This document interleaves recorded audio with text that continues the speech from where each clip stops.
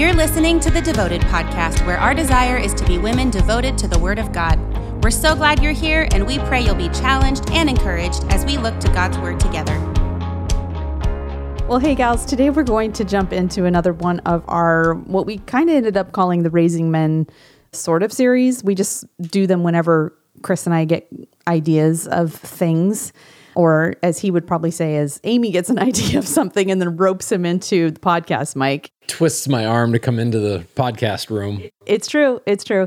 This is how I have talked him into spending his Saturday mid-morning, afternoon, whatever time it is now. So anyway, thanks, hon. I appreciate you doing this. Absolutely. So where we want to go today with this is, as you guys know, we have 3 boys.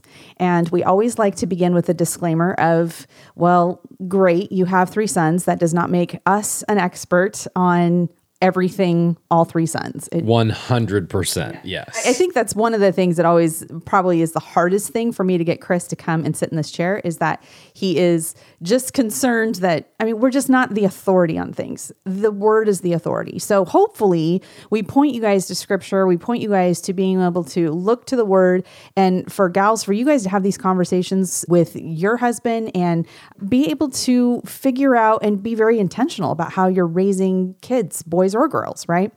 But today, the topic that I kind of wanted to touch on is just the issue of raising men, which I know they're not men in our house right now, but they're going to be before you know it, raising men of boldness. And I think we can see this in a whole lot of different areas. And I think this one snuck up on me a little bit, and that I took for granted that this is just something that boys get. I think as girls, we can kind of think that, they're boys. So yes, they're naturally bold. And I think we're observing some things amongst generations, and that is not necessarily equating to that what biblical boldness should look like. So I asked Chris to kind of look to the Word on this stuff and just kind of help us with what we should be looking for as we're raising our kids. And like I said, boys or girls, but particularly I think our men are called in a particular lane to be bold and to be leaders, and what that looks like biblically. So does that give you a good launch? It does. And I think that while it's unmistakable in the Word that men are called to be leaders, unfortunately, in our culture, men are pretty much ridiculed for being leaders. It is not welcome. We do not want assertive male authority or leadership. In fact, you watch the TV shows and the movies and the depictions of men in pop culture, and we want men weak. We want them cowering and in the corner. They have a role. It can be the comedic relief because they're too stupid to know what's going on or have a clue about what's really important. But that's about it. And obviously, you and I have a very different goal for our boys. And so one of the prayers that I kind of have a little shorthand that I use when I'm writing out my prayers, particularly for our boys. And one of them comes from Psalm 138, which I thought I would just start out by reading. This is just the first couple of verses 1 through, I think, 3 or 4. So that says, "I will praise you, O Lord, with all my heart. Before the gods," and here that is in quotes, "before the gods, little g, I will sing your praise.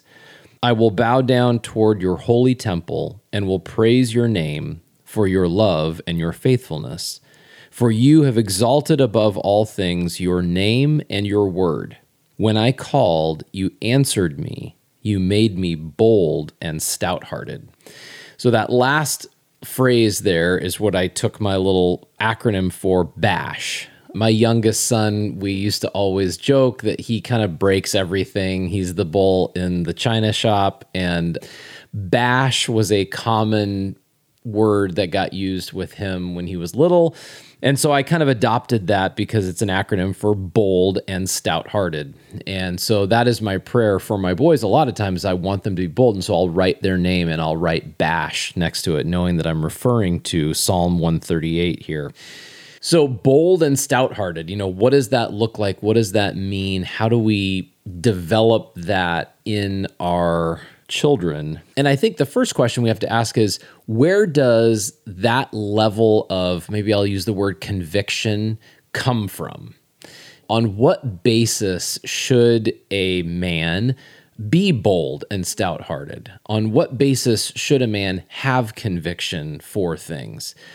And I think there's lots of places, we talk about in government how when someone gets elected by a significant margin, they have a mandate. And so that allows them to come in and accomplish more things politically because they have that mandate. So for them, that provides some conviction behind the policies that they're going to try to push forward.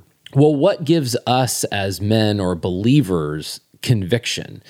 And I think it comes from God's word, standing on the unchanging, timeless, and inerrant word of God. And if we are men of the word, if we are raising our boys to be men of the word, then they can have conviction when they encounter new situations, problems that arise, obstacles, questions that the people around them are asking, fears that are being expressed, because they know the answers. And it's not because they're so smart or better than everybody else. It's because they have spent time with truth in their hands every day. And therefore, that engenders a conviction inside of you. It's like when there's a group of people standing around and they're all not sure, what do we do? How are we going to handle this situation? Well, if you have the answer, that produces inside of you a desire to want to share that with everybody. Like, no, I know what to do, actually. And I think that standing on the word of God gives us that level of conviction. So that's one of the best gifts I think we can give to our boys as we are raising them, is to keep them in the word and continually point them back, teach them that this is the answer. And even if culture tries to point to all these other things as the right answer, you can stand firm knowing that God's word is going to ring true today as it did thousands of years ago when David wrote this psalm. And we talk about that a lot on the podcast, just even for us individually as gals, making sure that we are looking to the word ourselves, because it's everything that he said, the benefits that are reaped for our kids in having that confidence of knowing what the answer is. We can have that same thing in our own personal life. But when we think about how we practically teach our kids that and all those things, that's the stuff that you can't think that they're not just going to go to church on the weekends and maybe even midweek or youth group or whatever. And in those 3 little interactions, while immensely helpful, that's not where the only time, I guess, that they can see it, that they can know that it's important and that you can be rehearsing it. Chris and I have just observed over the last more than a decade is when you start seeing how much your time with your kids changes. When your kids are little, you are with them all the time, and especially mamas, right? We are with them all the time. But then as they get older, man, it's amazing how quickly the calendar fills up, and there's sports things and there's, school stuff. And then it does I'm just going to tell you, if you're not there, it hits you like a 2x4 to the head when they start driving. Because when they turn 16 and when they start driving, and then all of a sudden, even if it's like your oldest that starts driving, because then they start driving the siblings too, and your time with your kids just radically goes down. I remember when Evan was going into high school, and I remember thinking, man, we only have 4 years left with him. I can't believe that. And it was a little depressing. Actually, in retrospect, it's way less time than way that. less than 4 years. Because the amount of time, the quantity of time, the density of time that you get to spend with a high schooler is way different than an elementary schooler. This is one of the things that, and I know people are like, well, I just can't do that with my schedule, but I'm just going to say, if there is any possible way that you can have dinner together as a family, as many nights as possible during the week. And I'm saying, like, don't go, cool, we made one and make it good. I mean, I think it's worth the sacrifice. When I think about the types of conversations that we have had when we've done our kitchen table apologetics and things like that, that's sort of what we're talking about. It's usually around dinner, and it's sometimes about an apologetic issue. It's always something about the Bible, but it's always something maybe about how the Bible and that worldview then helps them to view the problems that they're seeing at school or in other things. They're actually teaching them how to handle with confidence, I guess. But here's the thing, unless you're thinking that we sit at the table and our kids just like beautifully spout off the answers and all that kind of stuff. I mean, most of the time, don't you think, and it's you and I talking about these things, you're really good about asking them very pointed questions, so they have to kind of think about it. But I used to kind of be bummed, or I'd think like, well, they're not really engaging, or they're not really asking questions. Are they really getting it? But recently I was realizing that if parents think that if their kids aren't just have all the expression in the world and just look like they are so just lit up to have this conversation about whatever you're having, whatever you're talking about, and if they quit and if they stop doing it, your kids are going to learn that those like deeper conversations, questions about the Bible, questions about things that are happening in the world, that they're not important to talk about. And instead, it's going to be more important to talk about who won the game or whatever. And that's fun, but you got to talk about the stuff that really is important, because otherwise our kids won't know those things are important. Am I babbling? Is that making sense? Dads, this is really, I think, an important job for you, is to always bring things back to God's word. You're doing a great job if when you're driving home from church, you can say, what did you learn in class today? Or, what did we hear in the sermon today? And talking about that. That's great. But even better than that, I think, is when you're sitting around the dinner table and you're talking about some current event that's in the news, or something that happened at school that day, or something that happened at work for you, or whatever. If you can, at that moment, bring in scripture and can encourage your boys or your kids to just think about, well, what does the Bible have to say about this topic that we are talking about right now? If you can teach them, ingrain in them, every time I'm wrestling through, what do I think about this thing that we just read about in the news or that we just saw across these headlines? If we can teach them to always think about, well, what does the Bible say about that? Man, we are doing a huge benefit to our kids. And so with that, this is kind of what we're talking about. That's kind of that familiarity of you as a parent being able to, familiarize yourself with what the scriptures say on things, but also for your kids, and just rehearsing that in their mind. What does the Bible say about this? And that is going to then provide them this really great foundation for what we're talking about being bold. Yeah, it produces boldness. Because you can't be bold about something that you're like really very tentative about. And I'm like, I'm not so sure. Yeah, I think about Proverbs 28:1, which says, "The wicked man flees though no one pursues, but the righteous are as bold as a lion." Lions, I think, are excellent examples or metaphors even of boldness. You see a lion standing there in the zoo or something. I mean, it's an impressive animal to behold. And I love that image of it gives us that kind of boldness. The king of the jungle, right? We can stand there knowing that I'm standing on God's word, which means that I know I'm in a great place to speak authoritatively about whatever this thing is that we're talking about. And meanwhile, the wicked, they're so frightened that they're running away even though nobody's chasing them. So where does that come from? And I think this is one of the things, actually going one chapter later in Proverbs to Proverbs 29, one of my favorite verses actually out of many in Proverbs is Proverbs 29:18, which says, "Where there is no revelation, the people cast off restraint." Other versions say, "Where there is no vision, the people perish." And some of the words there are actually really rich with meaning. And one of my favorite things to do, a little hot tip for you here, is when you come across a word that, you kind of wonder what it means. One of the cool things to do is to go look it up on Blue Letter Bible or, Bible Gateway, Bible Hub, and see what the original, in this case, Hebrew, or if we're in the New Testament, the Greek word is. But beyond just reading the definition, which I think is good, looking at what other verses in the Bible use that word, because sometimes it can give you some really helpful context. And this verse is actually one such example. So the word for revelation, or other versions translate it as vision, when it says, when there is no revelation or vision, it is the same word that gets used back in 1 Samuel. And if I can quickly turn there for you, 1 Samuel chapter 3, verse 1, and it says, the boy Samuel ministered before the Lord under Eli. In those days, the word of the Lord was rare. There were not many visions.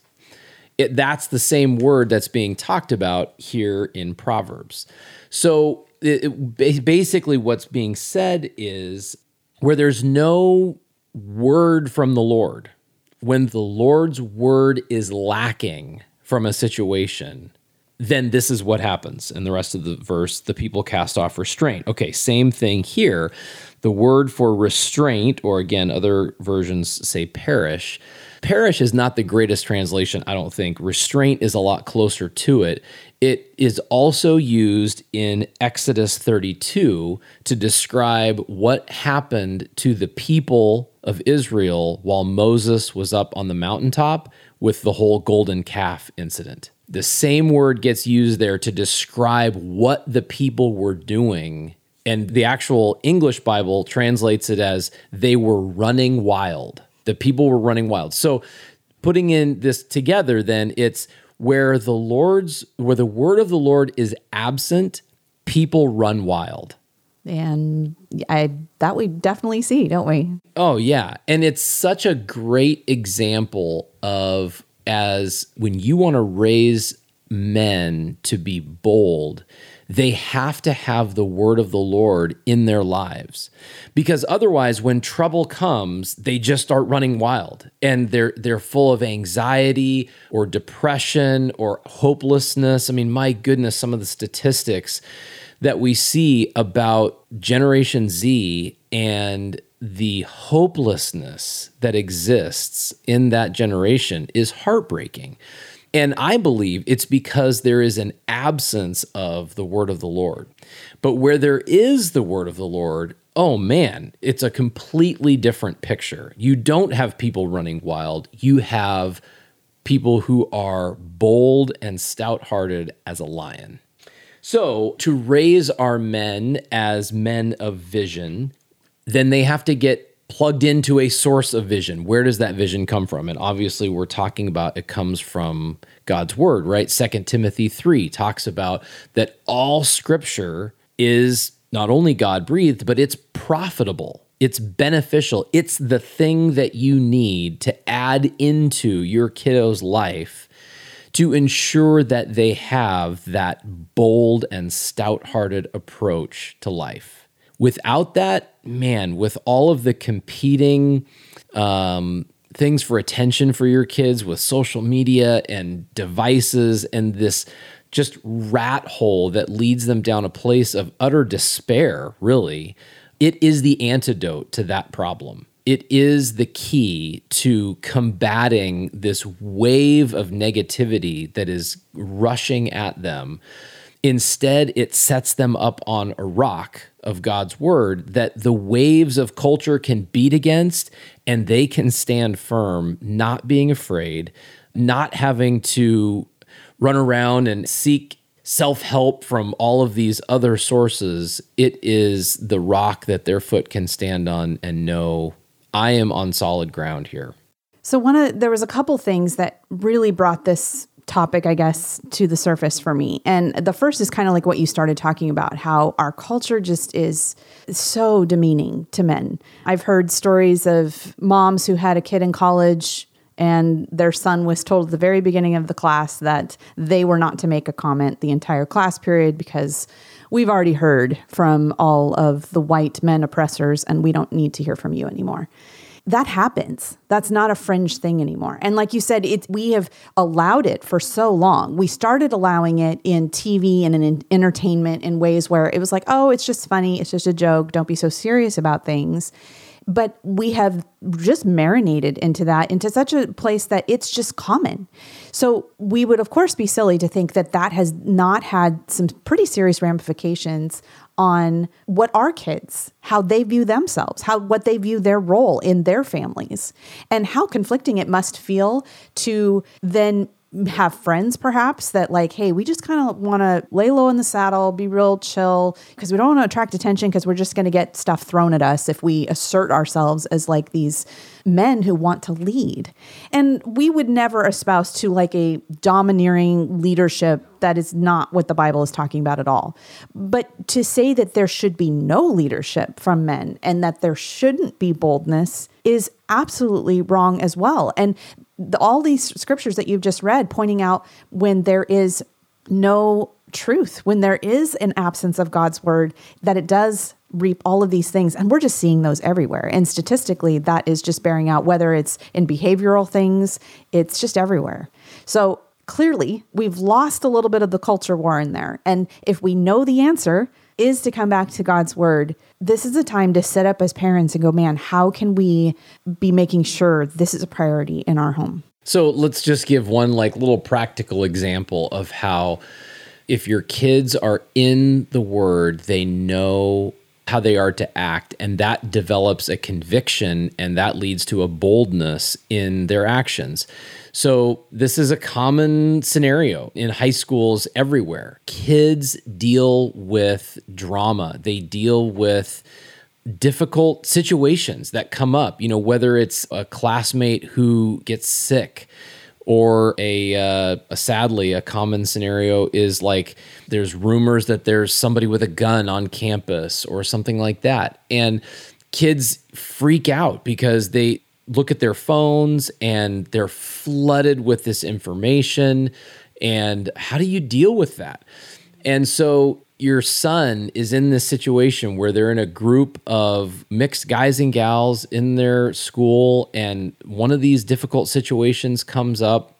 What should they do? What does it look like to be a positive source of leadership in a moment like that, where there's crisis or a difficulty that their circle of friends is dealing with? Well, the world would say, men, you just need to shut up and let the women lead. You've had your time and you messed everything up. And so, now it's up to the women. They're going to save us. But what does the Bible say? Well, Paul, in instructing Timothy, 1 Timothy 2:8, he says, "Therefore, I want men everywhere to pray, lifting up holy hands without anger or disputing."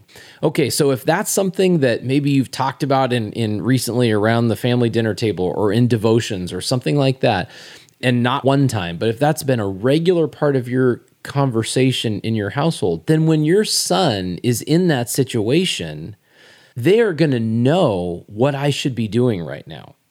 I need to provide some leadership for my friends here, and I'm going to suggest, hey, you guys, let's pray about this.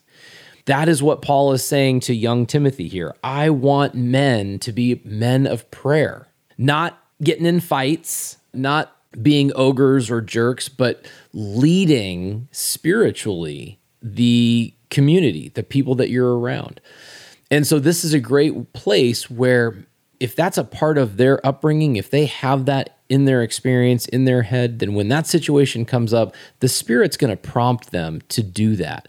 And they're going to be able to take action with boldness, knowing this is what I'm called to do. And here before me, I have an opportunity to put that into practice and bring these concerns that we're dealing with before the Lord.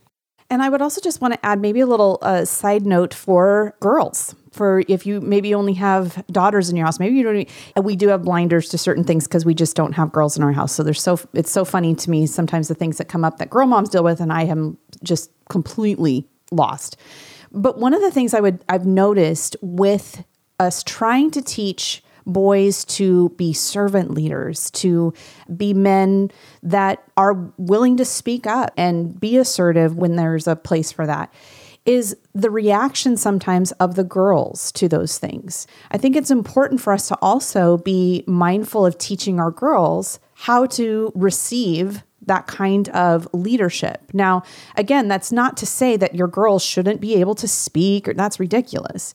But if your girls are in a group, just like Chris talked about, and a guy is willing to say, hey, let's pray about that. Boy, teach your girls to go, that's a great idea. Let's do that. As opposed to, well, we're not going to do that. That's ridiculous. Do you know how quickly, just like in marriage, ladies, we can shut our husbands down so fast and be having a situation and they'll say, hey, I just would like to pray about this. And you can roll your eyes. You can go, okay, well, whatever, fine. Whatever your bad attitude is, just the one syllable of that will completely wipe the confidence out of your husband for sure. And I think the same can be true, obviously in a very different lane, but for our girls in school situations, that if they can enable, if they see the value of men leading, that's a great thing. And it's a biblical thing to observe that. But again, you're going to have to really reinforce that from the home because they aren't going to hear that anywhere else. And sadly, they're not even going to see that in a lot of the churches these days too. So that's an issue as well.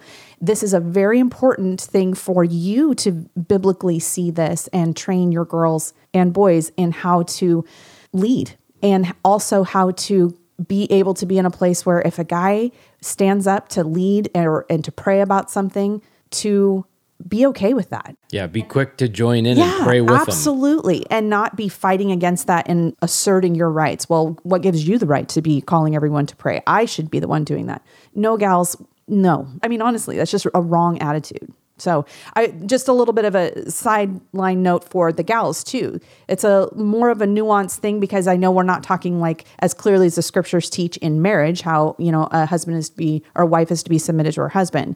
But there's still sort of this attitude that you can have in general, that when there are godly men present that are wanting to pray or to lead in a very biblical way, to get on board with that as opposed to being in opposition to that, because that's what the world is constantly telling your girls. Be a feminist, be all empowered. You can do everything. Really got to check that against the word. So then I think in this whole topic of boldness, we kind of need to address probably the other side of the coin, which is the thing that cuts the legs out from underneath boldness, and that's fear, right? And the Bible talks a ton about fear, talks about bad fear, and yes, good fear. There is good fear as well. And so I think probably just spending a few moments to talk about the fear piece is important. And actually, Proverbs 29, where we've been talking about just a little bit further on in that chapter, is a very famous verse, Proverbs 29:25, which says, "Fear of man will prove to be a snare, but whoever trusts in the Lord is kept safe." And boy, I have experienced the truth of this verse so many times in my life, various leadership roles that I have been in, where I have to constantly fight against the fear that creeps into my own self when I'm dealing with issues where I know the right thing that needs to be said or done in a particular situation, but it's my own fear of the reaction that everyone else is going to have that can sometimes prevent me from doing what I know I need to do. And our men that we're trying to raise are going to experience this too in huge ways, particularly in the less mature years. And so teaching them that, and really the meaning of the word snare there, I love it. Pastor Brett talks about this a lot. It literally kind of means a hook in the nose. And it references the practice of certain nations when they would haul other nations off into slavery. They would literally put hooks into their noses to pull them along and to keep them in line. And that's what fear is. It's a hook in the nose, and it can drag you around to places that you don't want to go and render you powerless and ineffective because you are paralyzed by fear. Also, you mentioned the good fear too. Yeah, well, because the reality is, 2 Timothy 1:7 says that we haven't been given a spirit of fear, but a spirit of power and of love and a sound mind. So we ought not to fear those wrong things. And yet there is something that we are to fear. And of course, that is the Lord. I think all throughout Proverbs, there it addresses the fear of the Lord, that it's the beginning of wisdom, right? And so if you want to start down a path in your life of wisdom, the place it begins is the fear of the Lord, a healthy fear of the Lord, which, by the way, is a different word being used for the fear of the Lord than the fear of man is a hook in the nose or a snare. Those are two different words for fear. So there is a healthy, productive, beneficial fear.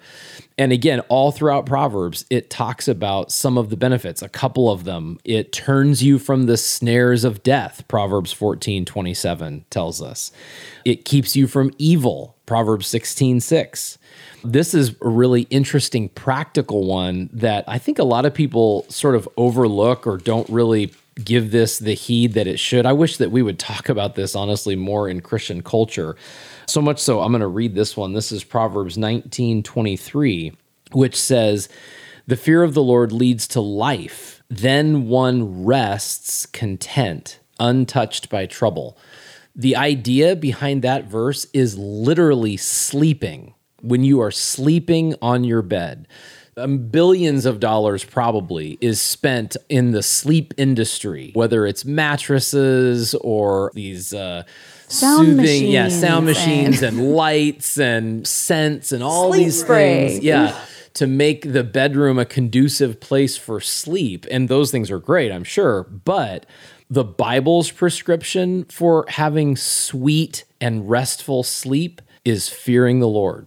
And I think there's an interesting link between the confidence that comes from that fear of the Lord and being able to lay down at night and go to sleep.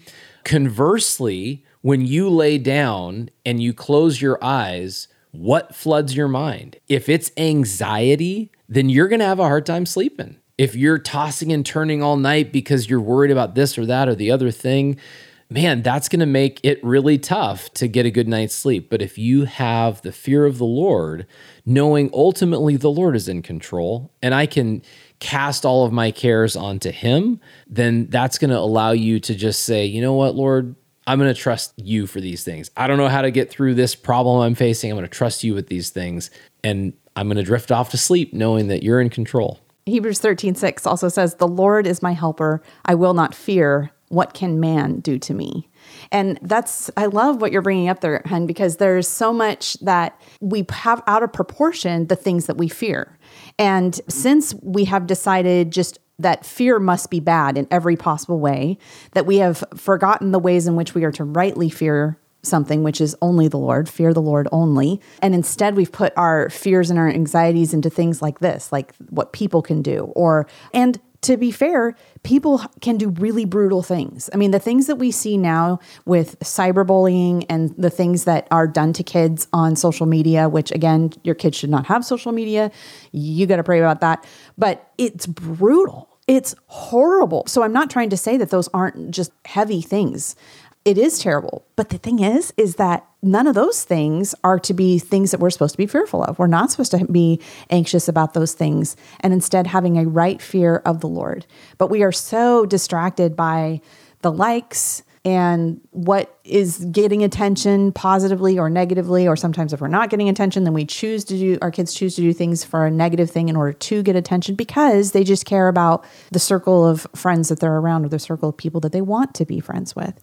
But it's more so about the people that you see around you and not the God that created you that really can change all of it anyway.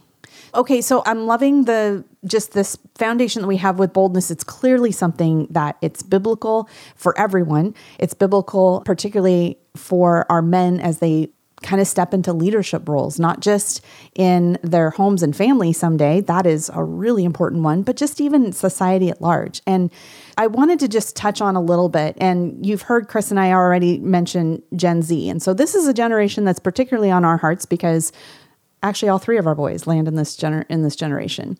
And so this is a concerning generation. And when I say that, I'm not trying to be alarmist with it, but I'm trying to bring some awareness because many of us have this age group within our homes, or if you've got younger ones, this is the age group that is going to be your kids' teachers someday, or in professional positions and things like that.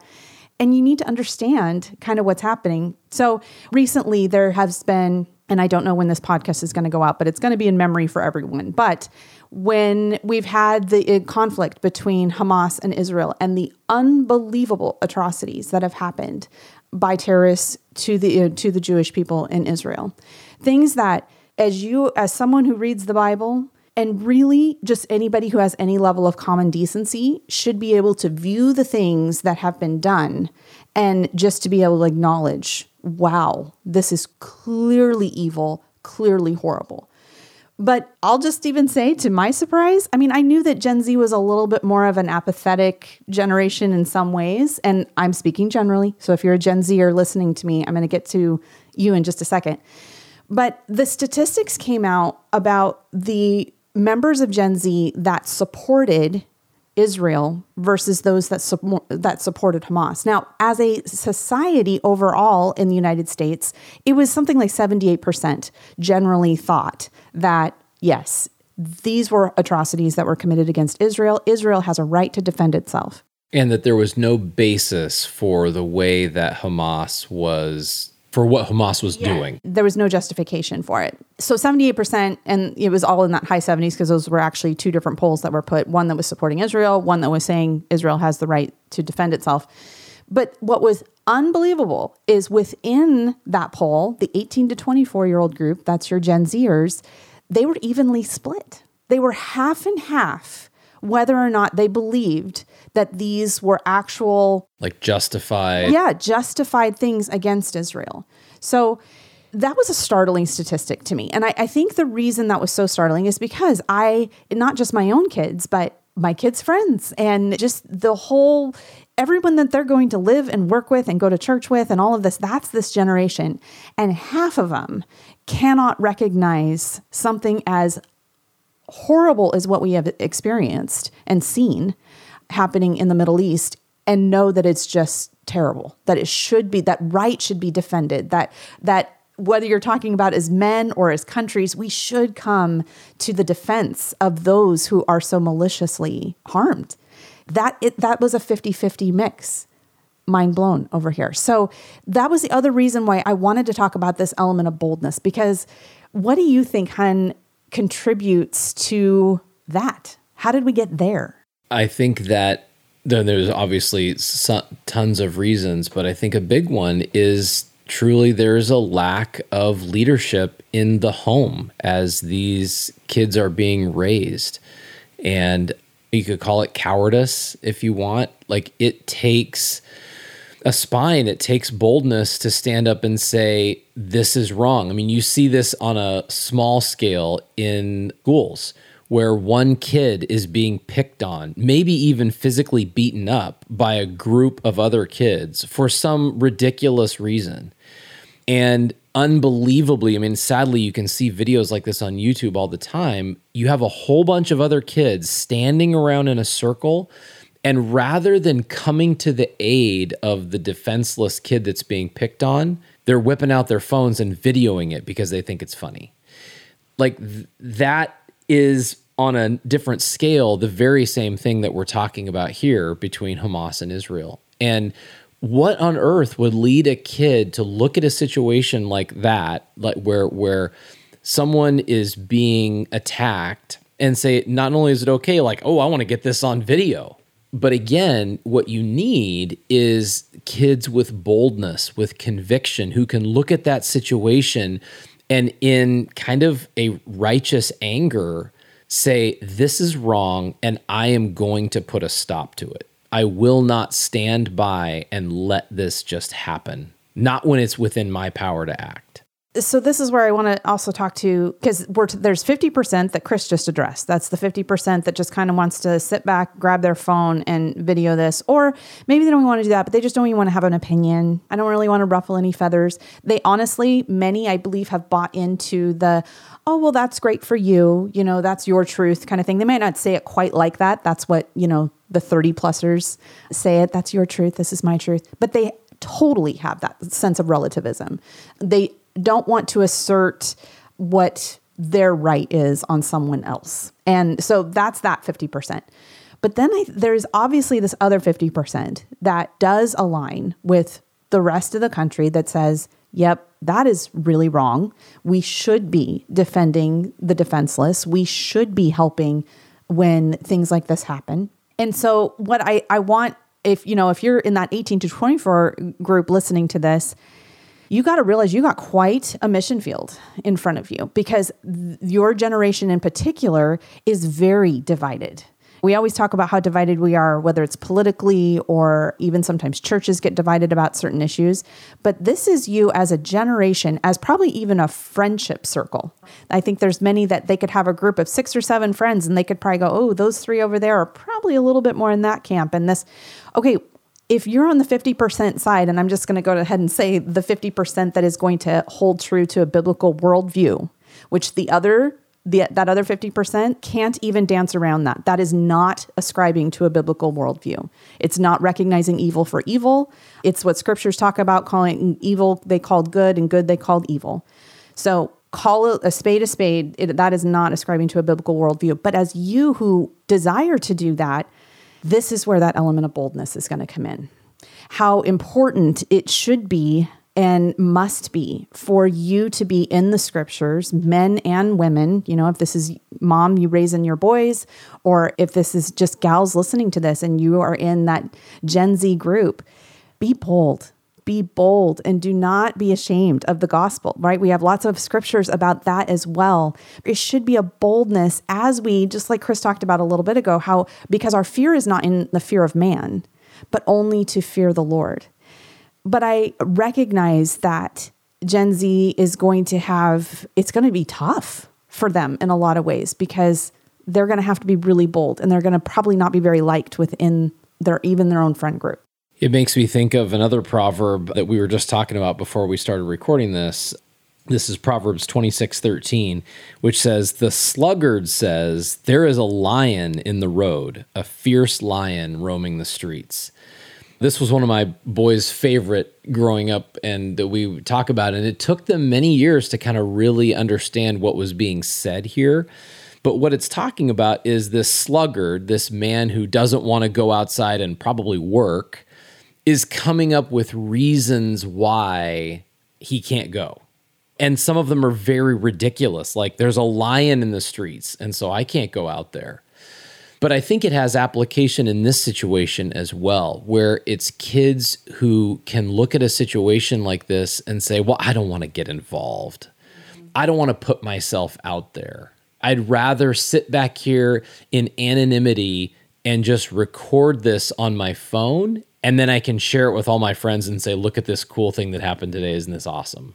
Or maybe they share it and they'll be like, well, I'll let someone else do something about this. That could be a justification as well. Maybe they're not seeing the comedic side of it, but like, well, but again, it's that bystander thing, and there's no boldness to it. It's not conviction. And we've talked about this before, like what would have happened back in World War II days if the present world leaders that we have today had been the world leaders back then? What if there wasn't a Churchill back then? I'm not sure, but there could be a lot more German-speaking people in the world right now, that's for sure, And so having that boldness, being willing to say, rather than I'll let someone else do it, being willing to say, even if no one else does it, I'm going to step up and I'm going to say this is not right. I'm going to intervene and try to make a difference here. And boy, if that doesn't happen, you can get to the point of things like Nazi Germany. And that sounds like melodramatic, but I don't think it is. I think it literally is, this is the way things like that happen, is when men and women who lack the conviction, lack the boldness to stand in the gap and say, this is wrong and I'm not going to just stand by and watch it happen. When that doesn't take place, then it's like that quote, all that's needed for evil to triumph in the world is good men to do nothing. And that's what Satan wants. Satan wants our men weakened, huddling in the corner so that he can just take over and run wild in the world and have his way.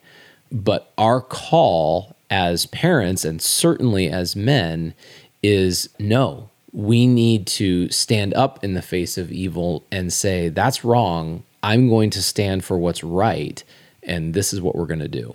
So many examples, gals, if you're looking for even stories in the Old Testament, stories in the Bible that you can point to this level of boldness. Probably one of my favorites that I think of just as Chris was talking is Shadrach, Meshach, and Abednego in the fiery furnace.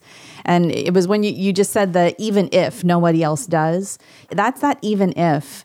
That's a scary 2 words, right? And it's a particularly scary in a culture that cares so deeply about what other people will think of them. And that's why I think you've touched on a lot of things that we need to really think about. Like what do we really understand the fear of the Lord? And is that really our primary focus versus the fear of man? Because that will very rightly set the dials on what we should be bold about and what we shouldn't. We should love the things that the Lord loves, and we should hate the things that the Lord hates.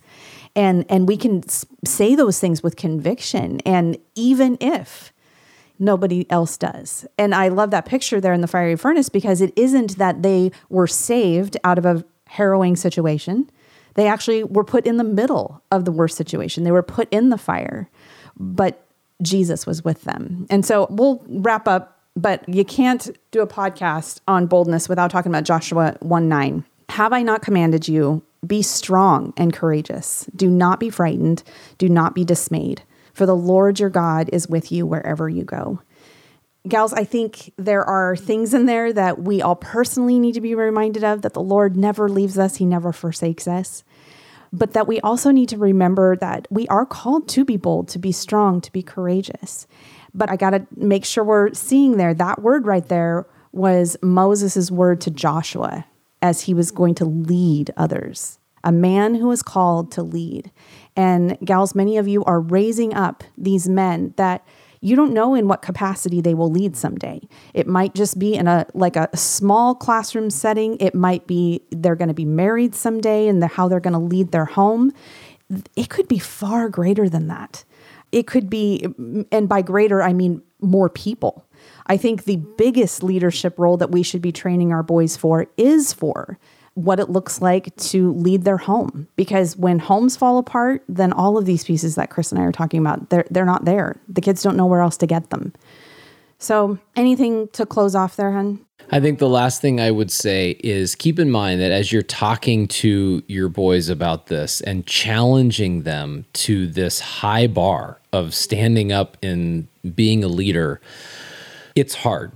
Yeah. That is hard. And just like I was saying from my own life, as an adult, I can think back to many times in leadership where it was difficult for me because of fear to do what I knew I needed to do. Well, your boys are going to be feeling that too. And so I would just say, encourage them with this, which comes from Romans chapter 8 in verse 31. And it says, "What then shall we say in response to this? If God is for us, who can be against us? He who did not spare his own son, but gave him up for us all. How will he not also, along with him, graciously give us all things? In all these things, we are more than conquerors through him who loved us." So, yes, it's going to be hard, but we are more than conquerors. And if God is for us, who can be against us? Such a great way to end. And gals, I'll also add, don't forget to just pray for your kids. And if you don't have Gen Zers, pray for Gen Zers. But pray. We need men to stand up in boldness. We need women to be bold also in the scriptures and also in how you are training the younger and the roles that you have that the Lord has called you to. We need boldness. This is not a time to take a back seat and see how somebody else steps up to the plate. So, but be in prayer. Be prayerful for how the Lord would have you act and respond, but particularly for our kids. Even if you don't have kiddos, pray for the generations. Pray for the younger generation that's going to be leading this country down in the next years. They need us. Thank you for tuning in to the Devoted Podcast. We are a ministry of Athey Creek Christian Fellowship in West Linn, Oregon. For more resources, or if you need prayer or encouragement, send us an email at devotedpodcast@atheycreek.com.